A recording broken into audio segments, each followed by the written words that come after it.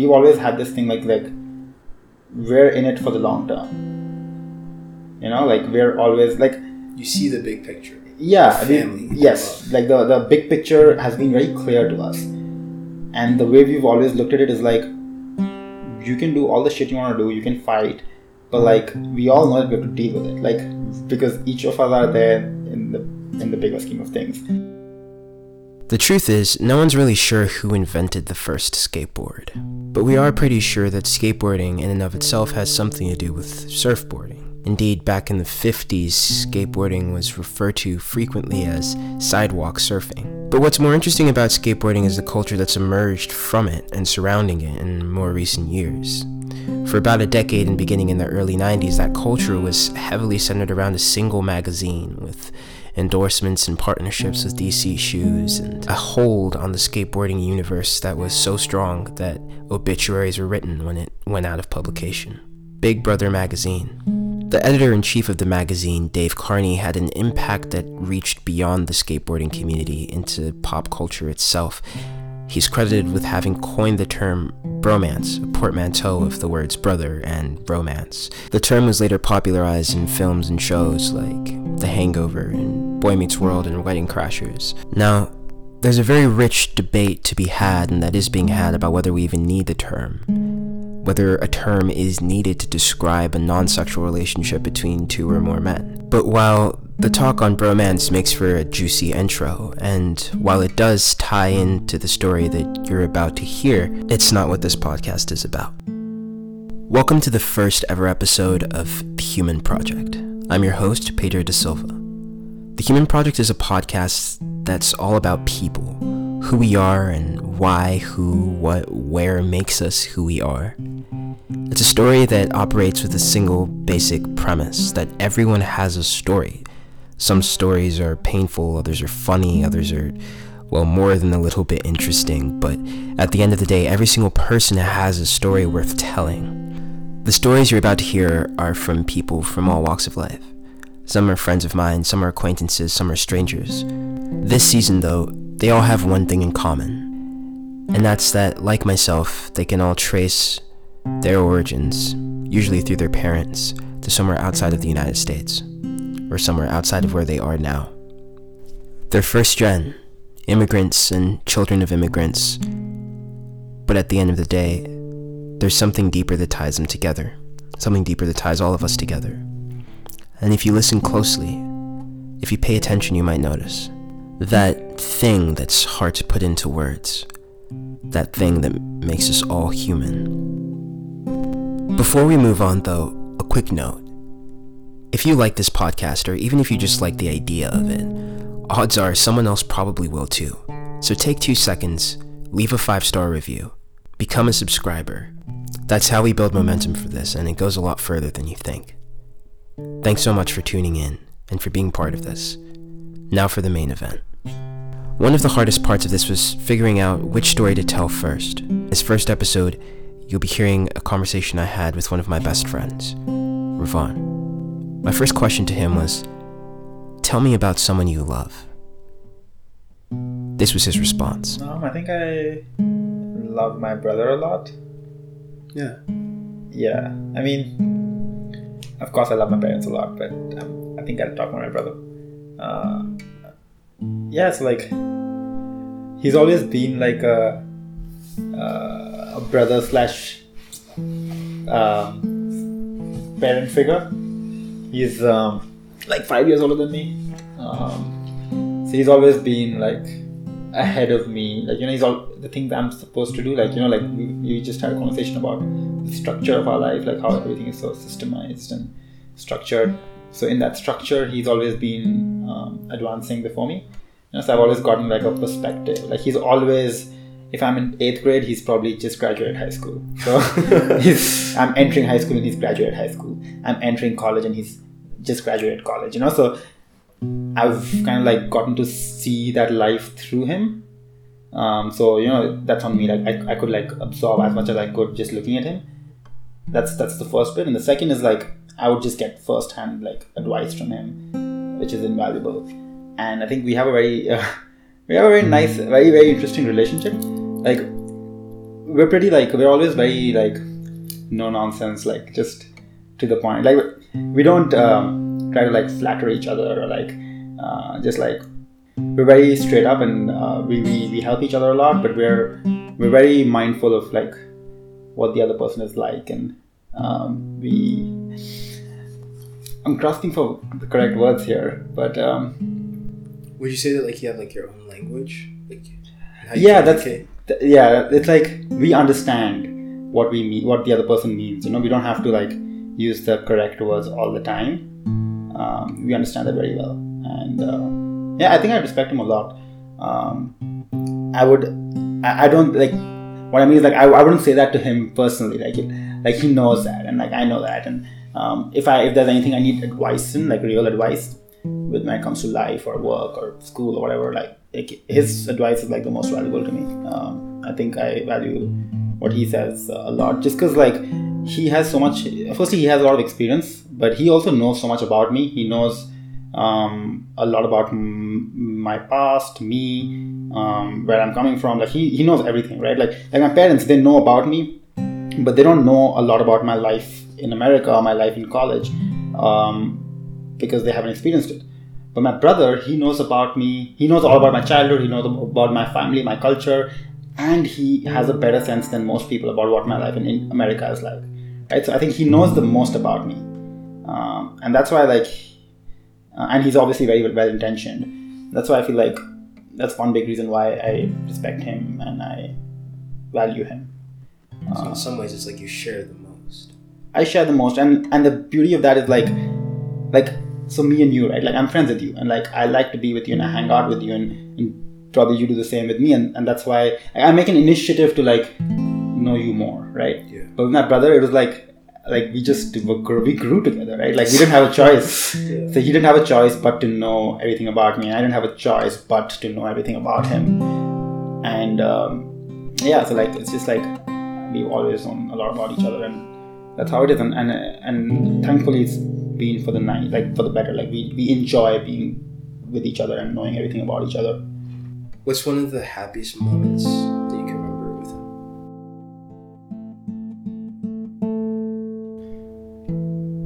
I think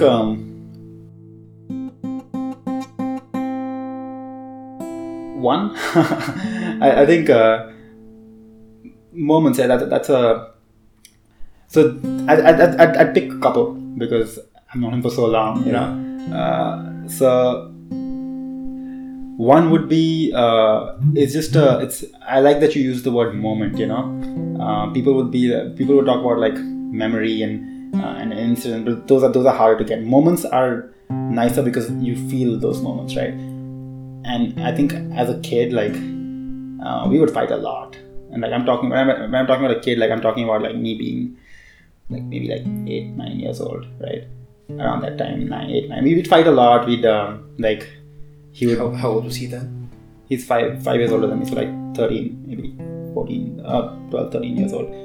So yeah, we would fight a lot. He would, you know, like do the usual, like the older sibling, be the older sibling. Like he'd try to like trouble me, like just like irritate me, like I don't know, like.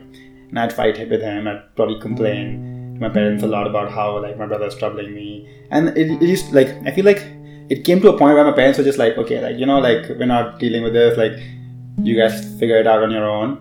And so I feel like we would actually really enjoy the fight. Like, you know, we would fight with each other, but it would be like, it was like a pattern. Like we would fight, and then we would make up, right? And like we would sit down and like watch TV together, or like just like if like there were these couple of things like my mom used to make. I think there's this one dessert that she made which we used to really like, and so we would fight about like who gets the bigger helping and like stuff like that, you know. And so I feel like the whole idea of like just fighting and then making up and then just sitting down and like eating together and watching TV together or something like that, like just those moments, that was like really fun. Like because we knew like even when we were fighting that okay, we're probably gonna fight for the next 30 minutes and then we're gonna sit down together and eat and like or like do our thing, you know. So those moments of like just coming together and sitting together was it was nice. It was like it felt comfortable. And I think fast forward to like this last summer, actually like in the last couple of years I've visited him in New York good number of times, like maybe a couple times. This last summer I was also in New York. So I think most of these times when I'm in New York, in the evenings we would just like get together and make Indian food. Like he's a good cook, so we would make like home food, like what a good Indian home dinner would be. We'd make that and sit down and like just catch up about like family stuff, like just like the family drama, what's happening right now, like like watch some of the soaps, serials, like Hindi serials that we would watch, and just cook nice food and talk. Sometimes my mom would call, so we'd put her on speaker, and like so it's one thing to like be in Portland and talk to him on the phone, but like just like getting back with him and like I said, like the memory of like just us getting together and sitting down and eating and watching television together, like doing that like 10 years later in a foreign city, in a huge city like New York, where there's so many other people. Like, when you go down on the streets, you're like, wow, there are so many people, I don't know anybody there, like I'm so lost.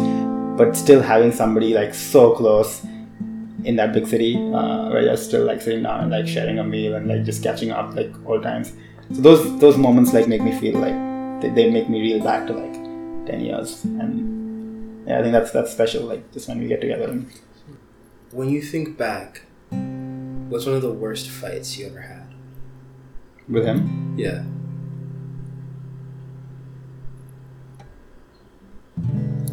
Or was there ever a time where you just didn't get along, something happened that came between you two?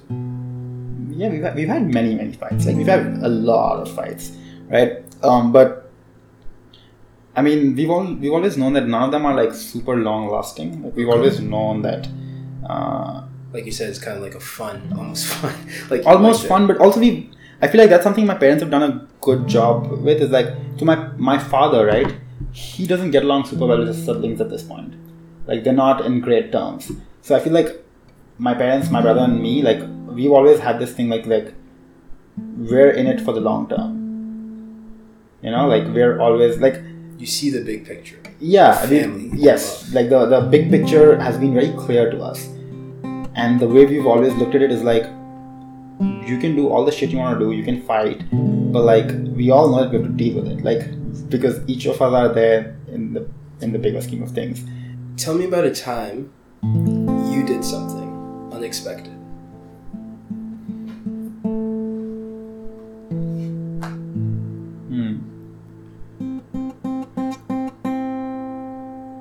Unexpected. I guess this is probably a good question for somebody who knows me. Like they would be able to tell if my actions were expected or not. But I guess so when I was studying abroad in Budapest, let's see. Yeah, I think I went on this trip to Croatia. I was in Budapest and it was like school. It was like during the academic semester, so spring semester. And I went on this trip to Croatia. It was like a very, very on the spot sort of a trip. Like we just, my friend and I, like Millie, like I'd known her for like less than 2 weeks, and we were just talking. Yeah, like Croatia sounds so cool. Like we've heard it's really pretty and nice, and it's not very expensive. And she had some sort of like club membership, which was giving us like discount on this resort in Croatia, which sounded like a really good deal because it was a top-notch resort. And so we were like, damn, this sounds like such a good option. So like, let's just go.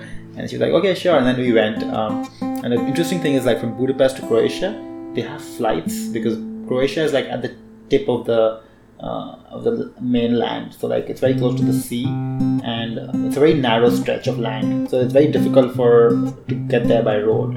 I mean, there are trains and buses. Buses are, but they're like 2 days. Like, it'll take you a long time to get there. And it's also a very popular tourist destination. So flights are super expensive.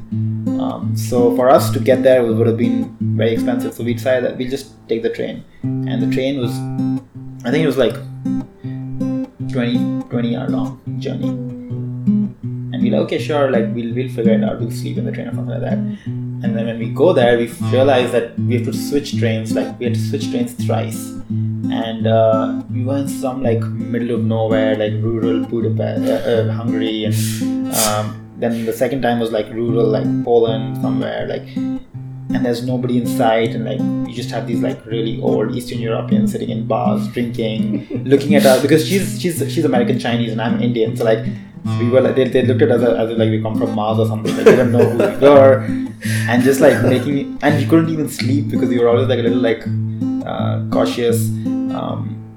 And me being a vegetarian, like I got nothing to eat. Like Eastern Europeans love their meat, so it was like, it was a really, really interesting and fun experience. Like it was definitely unexpected, and yeah, we had a good time though. We had a really good time. It was just the two of us. We were in Croatia for like 3 days. It was really pretty. The resort was really fun, really nice, like really luxurious. But I remember the journey from Budapest to what was that city again? Zagreb in Croatia. That's the capital. That was like a 24-hour journey in the trains, which is a very, very interesting experience. There's more to this story. A lot more, as there often is with stories. In a few weeks, you'll get to hear all about it in a part 2 of this same interview. But between now and then, every 2 weeks, you'll hear a different story, a different person.